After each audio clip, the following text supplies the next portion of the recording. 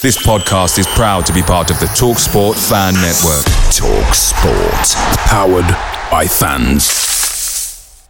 The TalkSport Fan Network is proudly supported by McDelivery, bringing you the food you love. McDelivery brings a top-tier lineup of food right to your door. No matter the result, you'll always be winning with McDelivery. Order now on the McDonald's app and you'll get rewards points delivered too. So that ordering today means some tasty rewards for tomorrow. Only via app at participating restaurants. 18 plus. Rewards registration required. Points only on menu items. Delivery fee and terms apply. See mcdonalds.com.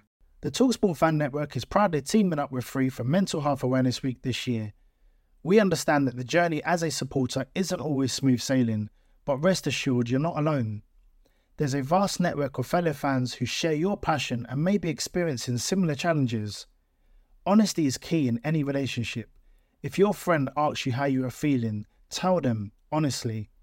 If you're going through a difficult time, let them know. Opening up about how you are feeling can really make a difference. After all, they are your mates for a reason. Let's all take a moment to talk more than football. Good evening. Oh, already. Okay, shush.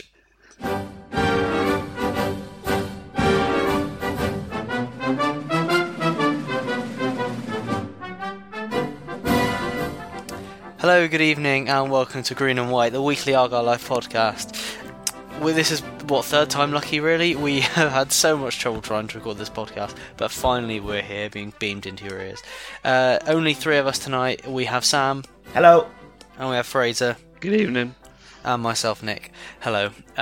Obviously, we speak to you, having last spoken to you before, back-to-back games away at Swindon, the first a 3-0 win in the Johnson's Plain Trophy, as I shall continue to call it, followed by a... We're 1-1 draw against Swindon. I had the perfect adjective in mind. It's a bit flat. I think flat was the word I was going for. Fraser, you were there. What were your thoughts?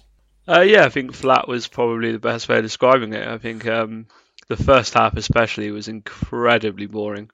I'm not sure if that was because both teams were playing poorly or because both teams cancelled each other out, but the end result was the same. It was a boring first 45.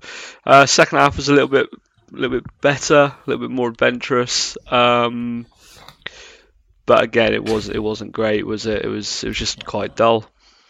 Yeah, really underwhelming game, it has to be said. I feel that if ever there was a game for us to have so many technical problems recording the podcast, it isn't the one. Because for all the delays, you would have expected a really good conversation at the end of it. But no, there isn't a lot to say about this game, really. It was very, very dull indeed. I came out of it livid, thinking, well, we were lucky to get a draw out of that. But then when I actually thought about it, I realised, no, we weren't. Because however bad we were, Swindon were just as bad, probably even worse. Neither team were really looking to get the ball down and play, which, for all the fact that our league position isn't as good as people would have liked it to be, we have definitely been at our best performance-wise this season when we have got the ball down and passed it around like Ryan Lowe wants us to. But no, we played very long ball, they played very long ball. Neither team seemed interested in playing the possession game. And yeah, it was a 1-1 draw whereby neither team looked particularly good for large spells. It has to be said, we definitely had better of the last 20-25 minutes. We were a lot better when Joseph Baxter came on. We were a lot better when George Cooper came on. And I think probably that 25-minute spell meant that we edged it over the 90 on balance. We were probably the better team. If anyone was going to get a winner, it would have been us, as well as our goal. We had, obviously, Rudden missed 2 one-on-one chances. Starcevic, although he wasn't in a very good position to score, he hit a spectacular volley that drew a great leaping save from the Swindon keeper, who, for some weird reason, wasn't Luke McCormick, but yeah, whatever. Drew a great save, and yeah, we certainly looked more likely to get a second goal out of the two, but wasn't to be. And yeah, both teams went home with a point, and neither team looked like they warranted the hype. There's a couple of things that are making me smile about this. Is number one, this is about as far as we got. First off, celebration, because this is how far we got last night before technical issues forced us to stop. Literally the same points made. I called it flat. Fraser agreed it was flat, and Sam made exactly the same point. And yeah, two, obviously, this is where we had to break up. So, pat on the back for making this far. You're quite right about first half in particular being flat. The possession stats kind of tell part of the story, which is first half 50-50, virtually the same kind of possession, and pretty bland and boring. And then you've got second half, 2/3 Argyle, 1/3 Swindon, which reflects the greater strength on the ball, particularly when Baxter came on. I do think there was a good spell, to be fair, of good 20-25 minutes where Argyle could have really pushed home. It just didn't quite happen. I think it was, for whatever reason, it didn't quite work. But there was that spell where we looked quite dangerous at times. I think we're sometimes guilty of trying to pass for the sake of passing, a little bit like Arsenal used to be, of just pass, and someone sometimes needs to take the onus and play a more adventurous pass or have a shot. But it wasn't all bad. We shouldn't paint it in that sort of reflection, but it wasn't great on the other hand. I thought it helped us that Swindon being a counter-attacking side, when they only took the lead with a minute or two left of the first half. Given that they took the lead so late in the first half, they came out with an inclination to sit back, and that helped us have that greater share of possession. So the possession itself isn't entirely reflected because they battled until then, and after that was all happy to sit back and try and hold us off. And the first time we really saw them, after all that, well, I wouldn't really call it too much like pressure, but possession at the very least, followed by a short spell of pressure. The only time they actually came back out and attacked and counter-struck was after we drew level. Yeah, I think you're going to see that quite a lot, though, aren't you? I think we've obviously got talent in the team, and we've obviously been identified to many teams as a threat. 1-0. Swindon, probably support. Let's just hold on. They're not doing a great deal here. But they've got some quick and they've got some good talented players. So let's not give them too much space needlessly.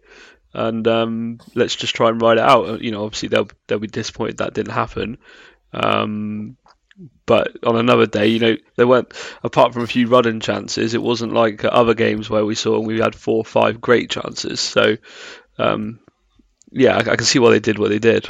It's interesting that despite such a, again, flat performance, because it was flat for so long, we still ended up with 3 1-on-1s. And Brudden's missed 2, and Joel Grant has scored his one, to earn us a point. But yeah, I mean, it's odd to be thinking that we weren't that great, and let's face it, centre mid, Mayer and Sarcevic both were pretty poor, both quite flat, and yet both then created a 1-on-1 in the first half too. As such, it was just a bit surreal. When Joel Grant actually equalised, I almost didn't celebrate, because I was almost sort of caught off guard by the fact we'd actually scored and produced this moment of quality, because it just was so not in keeping with the rest of the game. A bit like Swindon's goal was virtually their only moment of quality throughout the entire 90 minutes. Yeah, I think Danny Mayer had what I'm going to call almost a typical Danny Mayer performance since he's been at Argyle. I think Danny Mayer has. You can see that he's definitely the best player in the team, right? Don't get me wrong, he's clearly the best player in the team. And then he'll do, for 60 minutes, he'll go absolutely missing, and you might as well stick a fork in the ground. And then he'll just slide past 3 players, like they're not even there. And you're like, Danny, if you've been doing that for the last 60 minutes, we're 4-5-6-0 up by now. And there were moments when, I can't remember which half it was now, where he did precisely that. He went past 3 or 4 players like they were just cones, and it was a training session. You're like, he infuriates me, Danny Mayer, because I think he's incredibly talented, but we're not seeing it regularly, and we're not seeing it consistently. And I think that sort of sums up his performance on Saturday. I don't really agree with that. I agree that that's probably a reflection of how he was on Saturday, Same. But as a general rule, I don't agree with that. I think he's had 2 fairly dodgy games in a row, Scunthorpe and Swindon. But before that, I don't agree. I think the Mansfield game, he was very much involved, very creative. In the Cheltenham game, although we lost 2-0, he created enough chances that he could have had 2 or 3 assists, but just players didn't finish them. In the Crawley game, he was very involved. Created chances, even though a lot of them weren't finished, and I think he was involved in at least one of the goals, wasn't he? Yeah, it was. It was his magical run that set up what we thought was going to be Edwards' winner. If you remember, he dropped his shoulder, turned, right, legged it about 40 yards, pulled all the defenders in, created the space for Sarcevic to lay off for Edwards to slam in. Exactly, yeah, and obviously in our good run in August, he was very good, very much involved. Obviously, even in the Salford game which we drew, he hit a great strike. The Northampton game, even though we lost, I think he was definitely one of our brightest sparks on the day. So I think what Fraser described is a fair reflection of him the last two games, certainly Saturday and kind of to an extent the Scunthorpe game.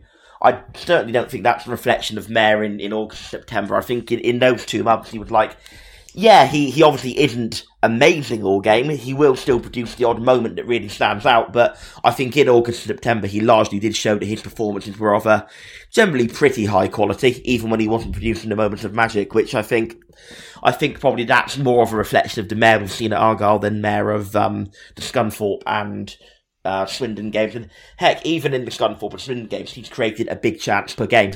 So, I think I'm still very happy with the start he's made. I think it could be better, but yeah, go on. So obviously he's picked up his 5th yellow card. He's been to the Anthony Sarcevic school of tackling. It was a heroic attempt to stop a counter-attack by physically grabbing the goalkeeper as he tried to throw the ball out and just clinging on for dear life, which was as funny as it was ridiculous to watch. I reckon he did it on purpose. I don't know. I think he just lost his head. I think he saw that there was an opportunity for a counter-attack and he thought, stop it. He probably didn't have 5 yellow cards in his mind. Nevertheless, 5th yellow card, suspended for a game. He started every league game until now. So the 2 questions are: 1, does he need the rest for that game?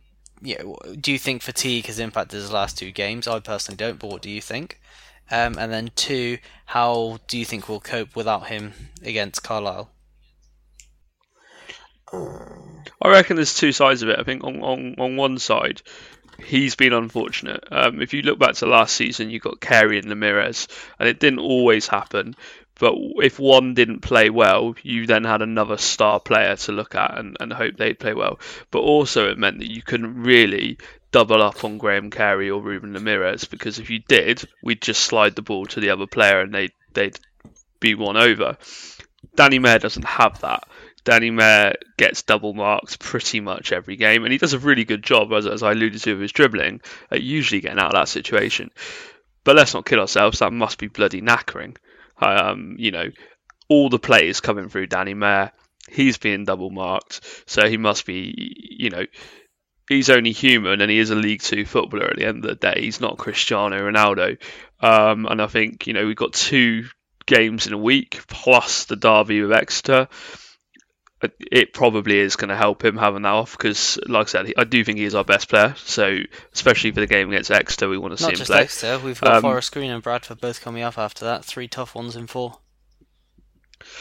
Yeah, exactly, and I think he's definitely got a big role to play. And I think, to select any, in this day and age, if you want to play any outfield player for 46 games of the season, that's just a league season. You're going to burn them out, aren't you? It's a bit early to get 5 yellow cards. He's got suspended before Sarcevic has for yellow cards, which, quite frankly, I'd consider embarrassing. Sarcevic has already had a red card. Yeah, well, that was his performance of the season, wasn't it? Goal, red card. On for 9 minutes. Yeah. In terms of your second question, which we have to look at as a positive, we can sit there and we can moan and go, "Oh, we haven't got Danny Mayor." We can say, "Well, actually, results have been pretty poor over the last couple of weeks.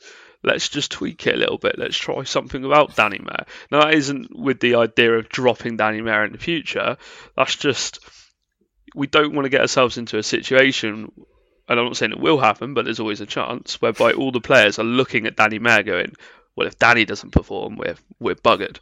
And to be fair, against Swindon, we did all right without him in the first game. Now, I appreciate that it's, they played a much weakened team. It's a tournament where, it didn't really look like the Swindon players were playing at 100%. But we could look at that as an opportunity as well to see what, slight tweak to the formation, maybe slight tweak to the tactics, and obviously the personnel. See what else we can do, because at the moment results are pretty poor, so it can't get much worse. I think it can. I think with 5 unbeaten, those draws can turn to losses, or is it 5 unbeaten? Yeah, and 6 exactly. Or something? It's one defeat in 6. I think it is. Yeah, I think it can get worse. I think. Yeah, I look. Fraser, I bloody hope it doesn't get worse, guys. We're mid-table of League Two. At the end of the day, we're 11th. 11th leaves a lot of room to get worse. I think. Look, I see your point. If the results aren't good and something does need to change, but I think you don't want to. The last thing you want to change is the strongest player. So I think Welsh. Yeah, there are things I would change. I'd go with Nick's suggestion. We need Canavan and Aimson in the same team. I'd certainly give this long move to the idea of Starcevich at wing back a try. I'd love for Telford or Byron Moore to be back fit. So I think those. I'd even drop McFadden for George Cooper potentially. I think those are all things that could change. Heck, I'd even for his constant shaky performances in the past few weeks, aside from the Mansfield game, I'd even be tempted to give Mike Cooper a try. These are all things that I think I would change. We need a klaxon for every time Sam says Mike Cooper should start. The thing is, though, we haven't really got a choice about Danny Mayer because he's suspended, Sam. Oh no, I agree. So he's got to come out of the team. I agree, but I'm kind of what I'm disagreeing isn't the fact that obviously he shouldn't come out of the team because like you said he's got to, but the idea that you're saying that it could be a good thing to try and mix it up. But I don't. Yeah, really but let's say agree we win 5-0 at the weekend, right? Let's just say we win 5-0. We've had a very poor run of results. I think we're like the 5th bottom or joint 3rd bottom in the form table. If we go and win 5-0. What does it say to those players if Danny Mayer jumps straight back in the team? Oh, yeah, of course. Of course. I wouldn't bring him back in. Let's not deal with the hypotheticals, because if we do win 5-0, we can discuss that then. Otherwise, we always go down the same. We win 5-0. When we win 5-0. Yeah, look, if that happens, of course I would bring him back in. Don't get stuck on that, though. But look, what I will say as a response to that is that one of our best performances last season, maybe even the best performance all season, was Fleetwood home when we won 2-1. And Kerry was out of the team suspended, and Kerry didn't come back in the next game, and then we lost 2-0. So yeah, look, obviously, if that very unlikely scenario happened, Mayer wouldn't come back in. But the point I'm making is, even if we had a one-game bounce, that doesn't mean that we're a better team without Mayer, because possibly our best performance last season, or if not, certainly in the top 5 best performances last season, came without Kerry. So, ultimately, it's a contributing factor. It doesn't mean we'll win. It doesn't mean we'll draw. It doesn't mean we'll lose. But as a general rule of thumb, I think we are weaker without Mayer, and that's probably not going to change irrespective of Saturday. Shall we look at a positive? And you might not have all seen them such, but I saw positives in Joel Grant's performance on the weekend, and definitely in his performance during midweek. Obviously, 2-2 for him. Both similar goals in terms of the position he took up and then the finish into the opposite corner. He was involved in both the one-on-ones to put Rudden through, decent movement to position himself to lay the ball into the runner and get, each time it was Grant who laid that ball into first Starcevich, then Mayer in the centre attacking mid position as they burst beyond Swindon's midfield, and then they proceeded to put Rudden clean through. So, what are your thoughts on him? I think when he's fit, he's one of our best players. I think we saw that he was a huge loss last season when he was injured, and I think he played well again against Swindon. I don't think he's fully sharp either. I think he's got more to offer, and he might be a nice complement to Danny Mayer on the other side.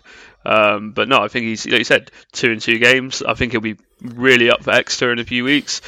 Who knows? He's probably I'm probably most confident in Joel Grant out of anyone that can play up front at the moment. I'm not really convinced by anyone, to be honest, other than perhaps him. So yeah, I think he played well, and huge positive at the moment. Let's hope we can keep him fit. What about his strike partner, Rudden? He's a weird one, isn't he? He's got some very good talents. He shows a lot of endeavour. I think a lot of the runs he makes are sometimes too intelligent for the players in the team. You see him make a run really early on, and he just and no one's even looking at him. I don't know if that's a communication issue or perhaps the passing issue. He seems to get himself into good chances as well. He seems to be creating chances fairly regularly. Getting on the end of them rather than creating them. Yeah. Having said that, the movement does help create it. You can create the chance of the movement, but just so I clarify. But I suppose the proof in the pudding is to use a cliche, is that he's not hitting the back of the net as much as he should be. Now, hopefully, touch wood, he keeps getting these chances, he keeps having a go, and eventually he gets a little bit of luck. It can be the difference between someone scoring lots of goals and someone scoring an okay amount of goals. But likewise, he could go the other way because, we've all seen strikers which just couldn't hit a cow's ass with a banjo, no matter how many chances they have. I'd probably keep him there at the moment. Obviously, Telford and Moore are injured, presumably, seeing as they seem to have disappeared off the face of the earth. Ryan Taylor's back on the physio table as well. So, there's no harm in it. And he's obviously a young player, isn't he? He's very inexperienced. He's a young player. He's still learning his trade. So he could come good, but it's certainly a gamble. It's not a guarantee.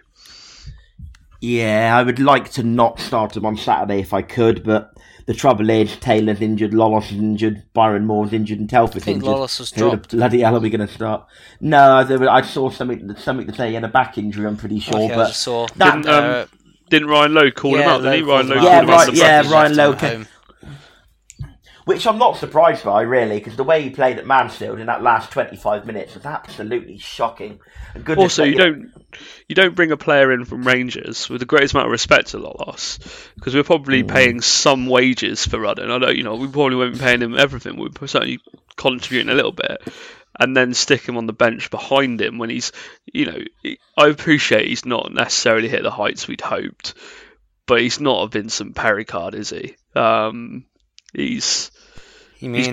are some positives who had one in his incredible game. impact in one game and then failed to turn up for the rest of his time with the club.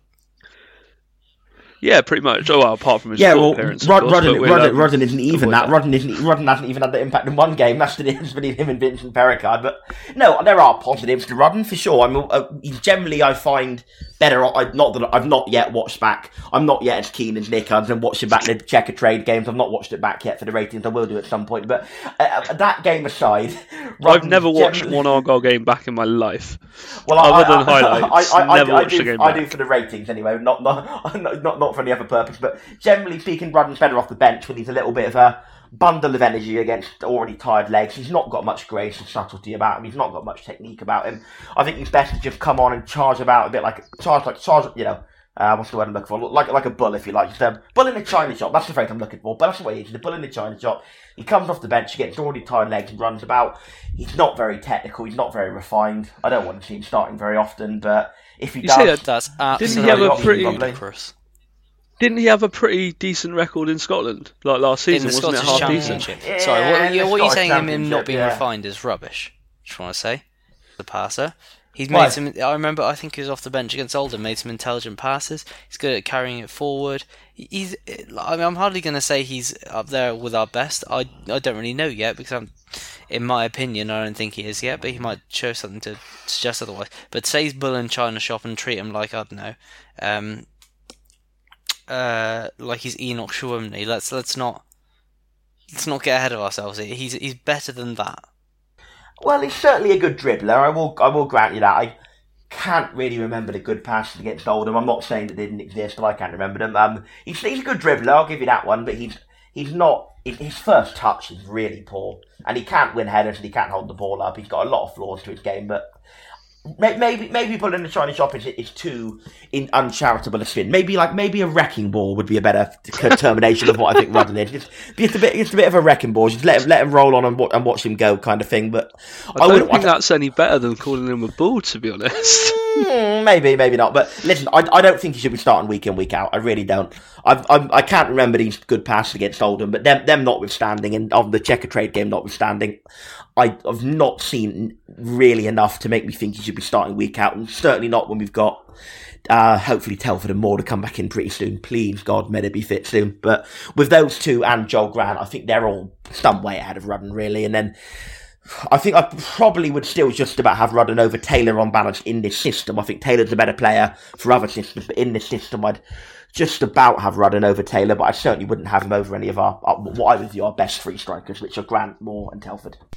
Well, that's fair enough. Like I say, I don't think Rudden's particularly amazing. I think he reminds me a bit of Joe Riley in a way that the way he treats the position, he makes good runs in behind, he makes intelligent runs. Like I said, he positions himself quite well, but lacks that finishing touch, which is the reason why Riley shouldn't be first choice right wing back, and the reason why Rudden probably shouldn't be starting up front, because it's another big chance he's missed. He missed the chance to win us all 3 points against Oldham, fluffed it. He missed 2 big chances to give us the lead against Swindon, and at the end of the day, that's cost us. The thing is, it's not going to...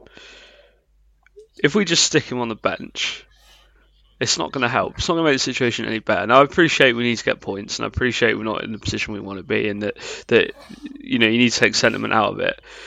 But I do think the big plus for Rudden is that he's getting in these positions. He is getting there. And I remember Ashley Barnes, when Ashley Barnes is it, he got a great deal of stick from the Argyle fans, and he hit the post about, more times than any player I've remembered. And Ashley Barnes has gone on to be a really successful Premier League goal scorer. Now, I'm not saying that Rudden is going to be a Premier League goal scorer. He may do, he may not. Who knows? But we're talking about a striker that is getting in positions to score goals. And I think if he continues to do that, he could well become a good goal scorer. And it will only be time that tells. So if we just stick him on the bench and now at this stage of the season, no one's saying he gets written off. Don't forget. It could be to our detriment. You go back a month or so when Wootton was dropped. Some people were probably not expecting him to come back into the team maybe until Christmas, if then. Injuries are going to continue to happen throughout the season. Don't forget, we've got another JPT game coming up in a few weeks. It's likely he starts that. He probably starts in the FA Cup. And, of course, league games too. Exactly. I imagine he'll start. That's even assuming he doesn't start. I imagine he'll start at the weekend weekend games as well. For now. We draw against Chelsea. That's Chelsea under 23s.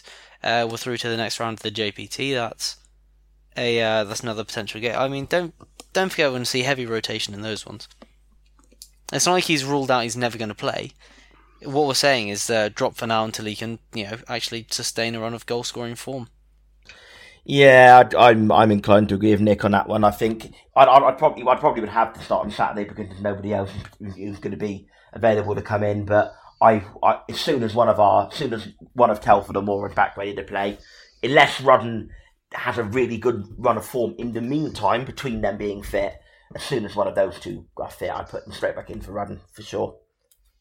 What about Palmer? I mean, again, Nick was taking a mick at me again about Cooper, but even if you don't want to put Cooper in, fine, I get that because he was pretty poor against Reading. So even if you don't want to put Cooper in, that's fine. But what has happened to Palmer? Well, we'll put Joe Riley in instead. Just purely looking at Lee Palmer. Hodges, Palmer as an individual, his drop off. Let's face it, Gary Sawyer is our current Lee Hodges. He's our third choice keeper at the moment. Yeah, I saw that mentioned in the Herald last year. Really would.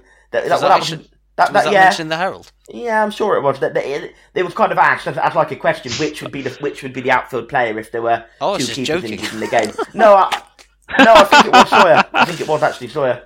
All right, cool. All right, you're saying about Palmer. Go on. Well, yeah. I mean, his drop off in performances compared to his level in August when he first came in is really quite staggering. He's still not being dreadful by any means. He's still not letting in what we'd call howler after howler, but there's just such a volume of goals that he could do a little bit better for. Even if it's could rather than should, there's just such a volume of goals where he could do a bit better. His command of area isn't quite so rock solid. He isn't quite coming for quite as much and claiming as much of these as he used to be. His passing, albeit, Swindon, you could say the weather had a bit of a part to play, but at a general level, his passing is really getting quite poor to what it was. Are we worried at all about that? The Palmer we saw in August is kind of trending downwards over the weeks since. In all honesty, not worried in the slightest.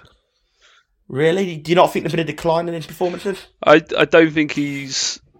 I think to an extent, yeah. I can see what you're saying. I think, he started the season really well. Like, probably our best player. But I don't think he's... I don't think it's like with the greatest amount of respect to him, because I did stick up to him on this podcast in the past. I don't think it's like Matt Macy last season.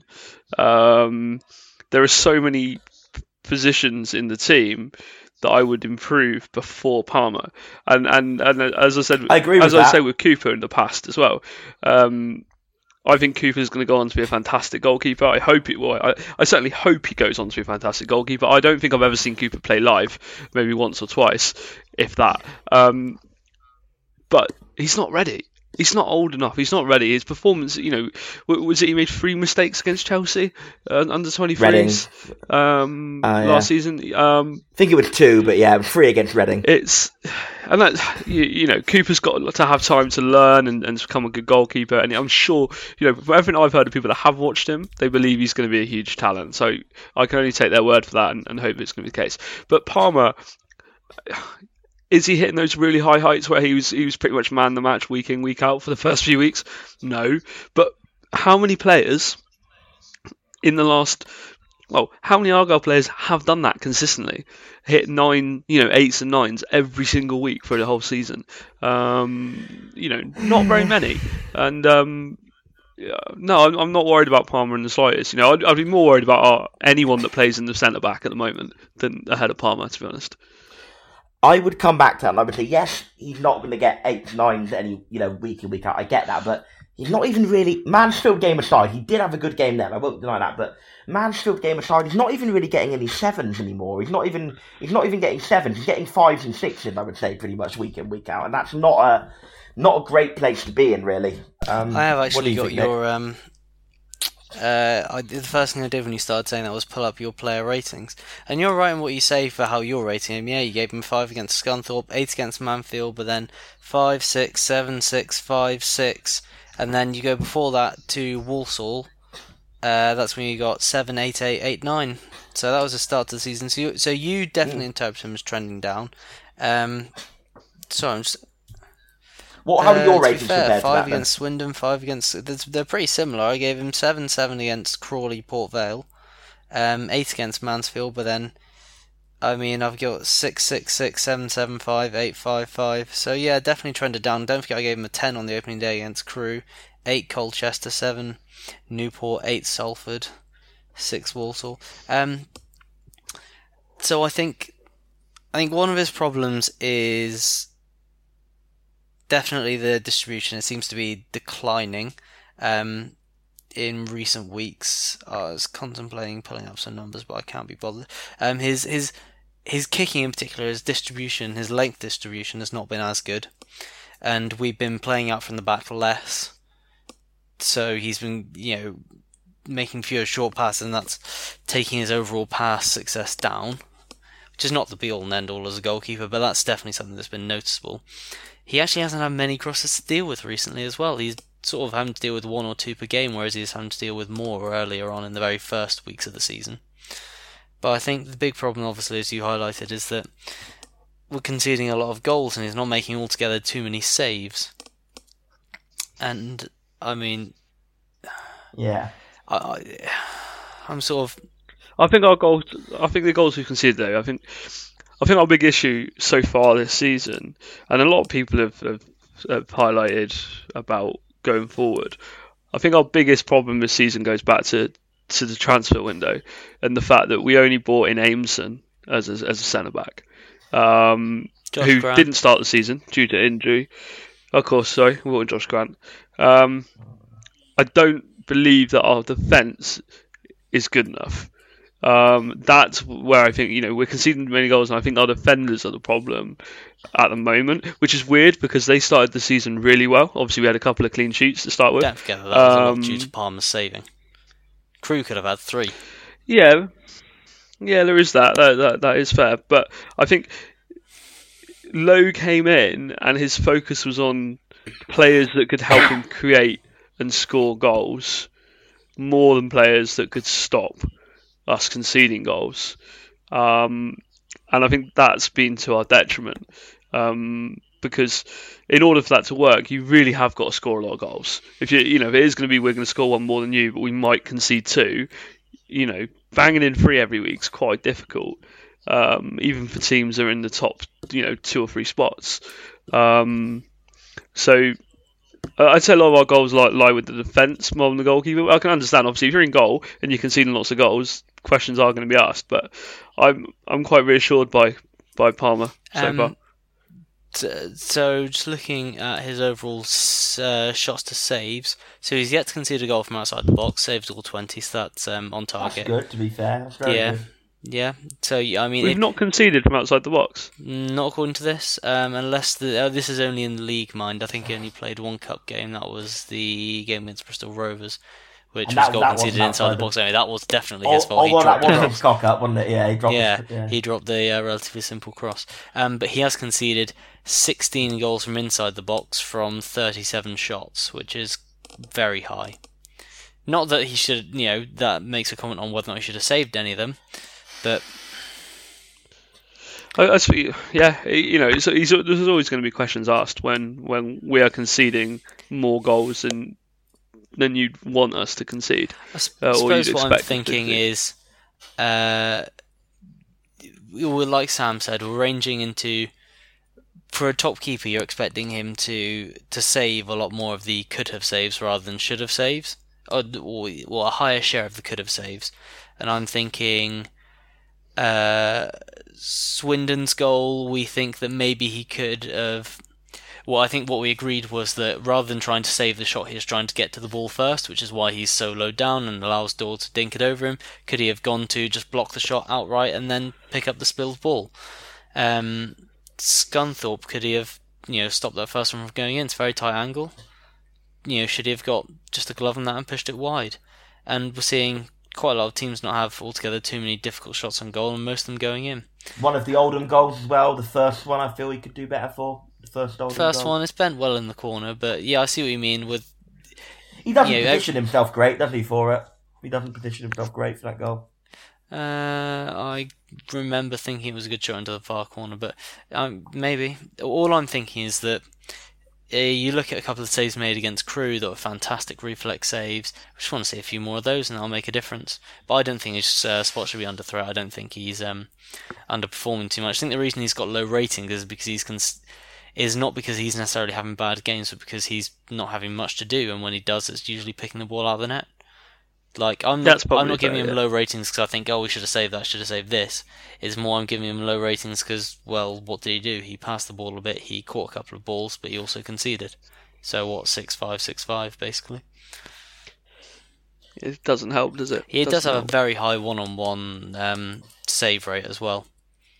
Off the top of my head, I remember that being very impressive. I think the one at the weekend was just instinct. I mean, it's really easy to sit back and watch that on a replay and say the goalkeeper should have done this. But it was an incredible pass. I don't know how many players that the pass went through. 3. But it was a really, really good pass. Perfectly weighted, perfectly accurate. You've got an experienced striker there. Top scorer. He's done that so many times in his career, hasn't he? I think it would be harsh to... I know you didn't do this, but it would be harsh to sort of say on that it's his fault, I think. It's just one of those goals where you go, it's one-on-one. One-on-one, I always favour the striker. And it was a game where if our striker was Doyle, yep, we'd probably have 3 points. I should say, these numbers are a bit out of date because I haven't updated all the database I have. So I think this is going back to the Cheltenham game. 66, well, 2/3 of one-on-one shots he has saved. That's good. In fact, that's also good. Noting that one of them was missed as well. So 6 out of 10 he saved. That is very good. In all fairness, I didn't realize. I kind of had an inkling it would be decent. I did not think it would be that good. Sorry, that's 4. Sorry, I meant to say that's 4 out of 6, but on target 4 out of 5.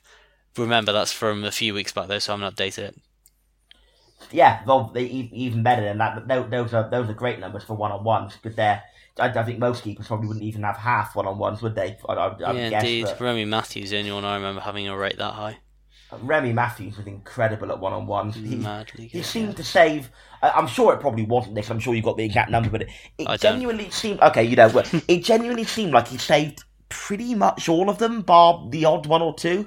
I remember against Northampton, I think he saved 3 in that game, didn't he?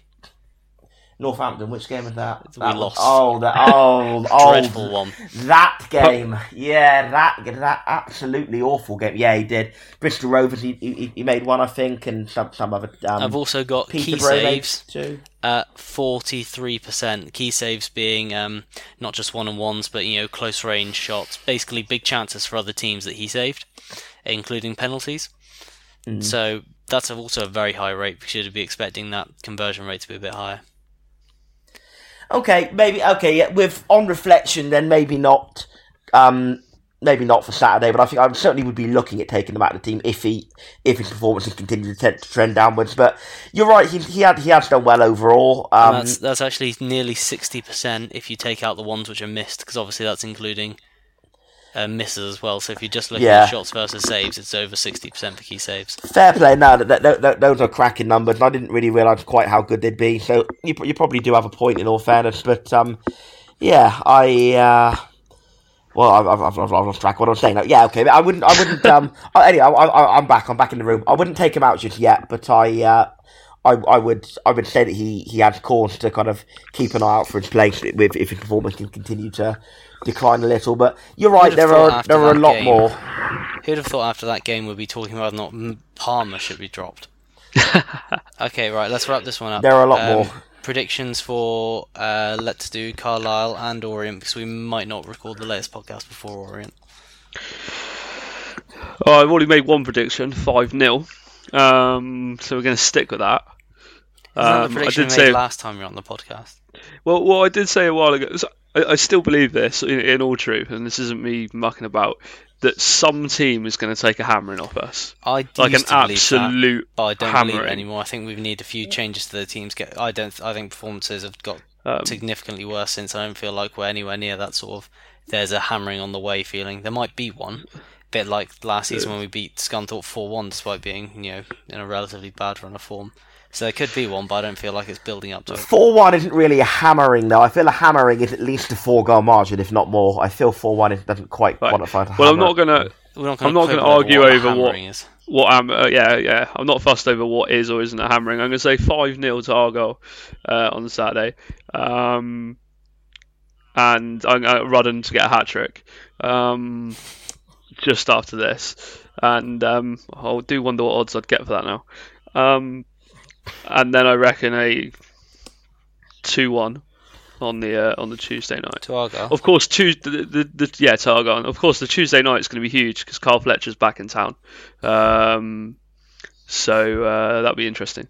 Sam? I think we'll win both, just because neither of the teams are playing are particularly good. So I think we'll beat Carlisle. I think we'll beat Carlisle 2-1. I think we'll beat Orient 3-1. I don't know. We haven't won back-to-back games since Colchester and Crewe. Yeah, exactly. The first two. We've only won one league game since August. Crikey, that's bad, isn't it? Yep. Yeah, but and let's not forget, no Danny Mayer for the first one. You're making potential new manager bounce. You're thinking that teams are likely to dig in. How are we gonna break that? If Carlisle sit beyond the ball, how are we gonna break them down? With no Danny Mayer, it's going to be harder, isn't it? Because we lean on him as our main creative force. I'm going to go for a win and a draw, but I don't know which way around at this point. I think the thing for me that still gives me... Don't get me wrong, I'm not overly happy where we are in the league at the moment or with performances. I think, we should be doing better than we are. But even the optimist in me, and that's a small part of me, because I'm usually a grumpy sod, is that when you listen to people like Schumacher come out and say, look, we really believe in this, we aren't going to change this. Now, okay, you could argue, well, actually, insanity is the definition of, doing the same thing twice and expecting different results. But they've got a lot of confidence in themselves, haven't they, the pair of them, in Lowe and Schumacher. And I'm not willing to give up on that optimism that they have just yet. So I think... I'm confident just before we play City, just before we get this good run of fixtures, we'll pick it up, get a good result on Saturday, and hopefully kick on from there. I should say, it's all well and good them saying that, but they did change it. Mansfield, we played a far more defensive strategy designed on countering and not having the ball that much. We took that into Scunthorpe, it didn't work before we changed back. And we went to Swindon. Swindon and lined up twice to not hold the ball, but rather to hit on the counter. Doesn't make a good newspaper article, though, does it, Nick? No, it doesn't. Make for a good end to this podcast, does it? Encouraging people to get out there and support the team. And we're going to win 5-0, and Rudden's getting a hat trick. Rudden scores. We could have ended it. We could have ended it there on that positive note. If Rudden scores a hat trick, then Sam will eat his hat. Yeah, pretty much. I will be amazed if Rudden scores a hat-trick. Eat his When hat. Rudden scores a hat Cool. trick. That's all. Thank you all so much for listening. Don't forget to what was it? I was about to say like and subscribe then. It's the same last time this happened. I almost said that too. Last time I hosted, rather. Get Josh back. Yeah, I will remove that from the podcast. You won't. That's very true. Please don't forget to subscribe on iTunes and Spotify. God, it's been a while since I did this. What happened to Stitcher? Is Stitcher now defunct? Stitcher's still a thing. No, it's still there. Just don't push it as much. Anyhow, well, Stitcher as well then, everyone. Yeah, there's loads of different services. What the is Stitcher? Yeah, exactly. That's why I didn't say it. Anyhow, and keep up to date on Argyle.life for all the latest Argyle Life articles. Thank you all so much for listening, and good night. Good night. Cheers.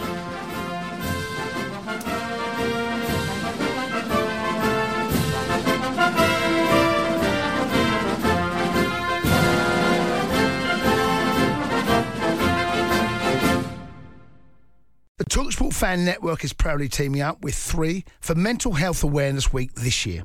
Beyond the pitch, beyond the results, we're here to connect fans, getting them to embrace the highs and lows of supporting your club, because we're not just fans, we're a team. With 2 in 3 football fans having struggled with their mental health, we understand that life off the pitch can present its own challenges. That's why we're committed to ensuring you have the tools to stay connected with your friends and fellow supporters. Take a moment to connect with your mates. A simple text or an open conversation can make a world of difference. And if they don't respond right away, don't hesitate to follow up. Let's all take a moment to talk more than football. Away days are great, but there's nothing quite like playing at home. The same goes for McDonald's. Maximise your home ground advantage with McDelivery. Order now on the McDonald's app. At participating restaurants, 18 plus serving times, delivery fee and terms apply. See mcdonalds.com. This podcast is proud to be part of the TalkSport Fan Network. TalkSport. Powered by fans.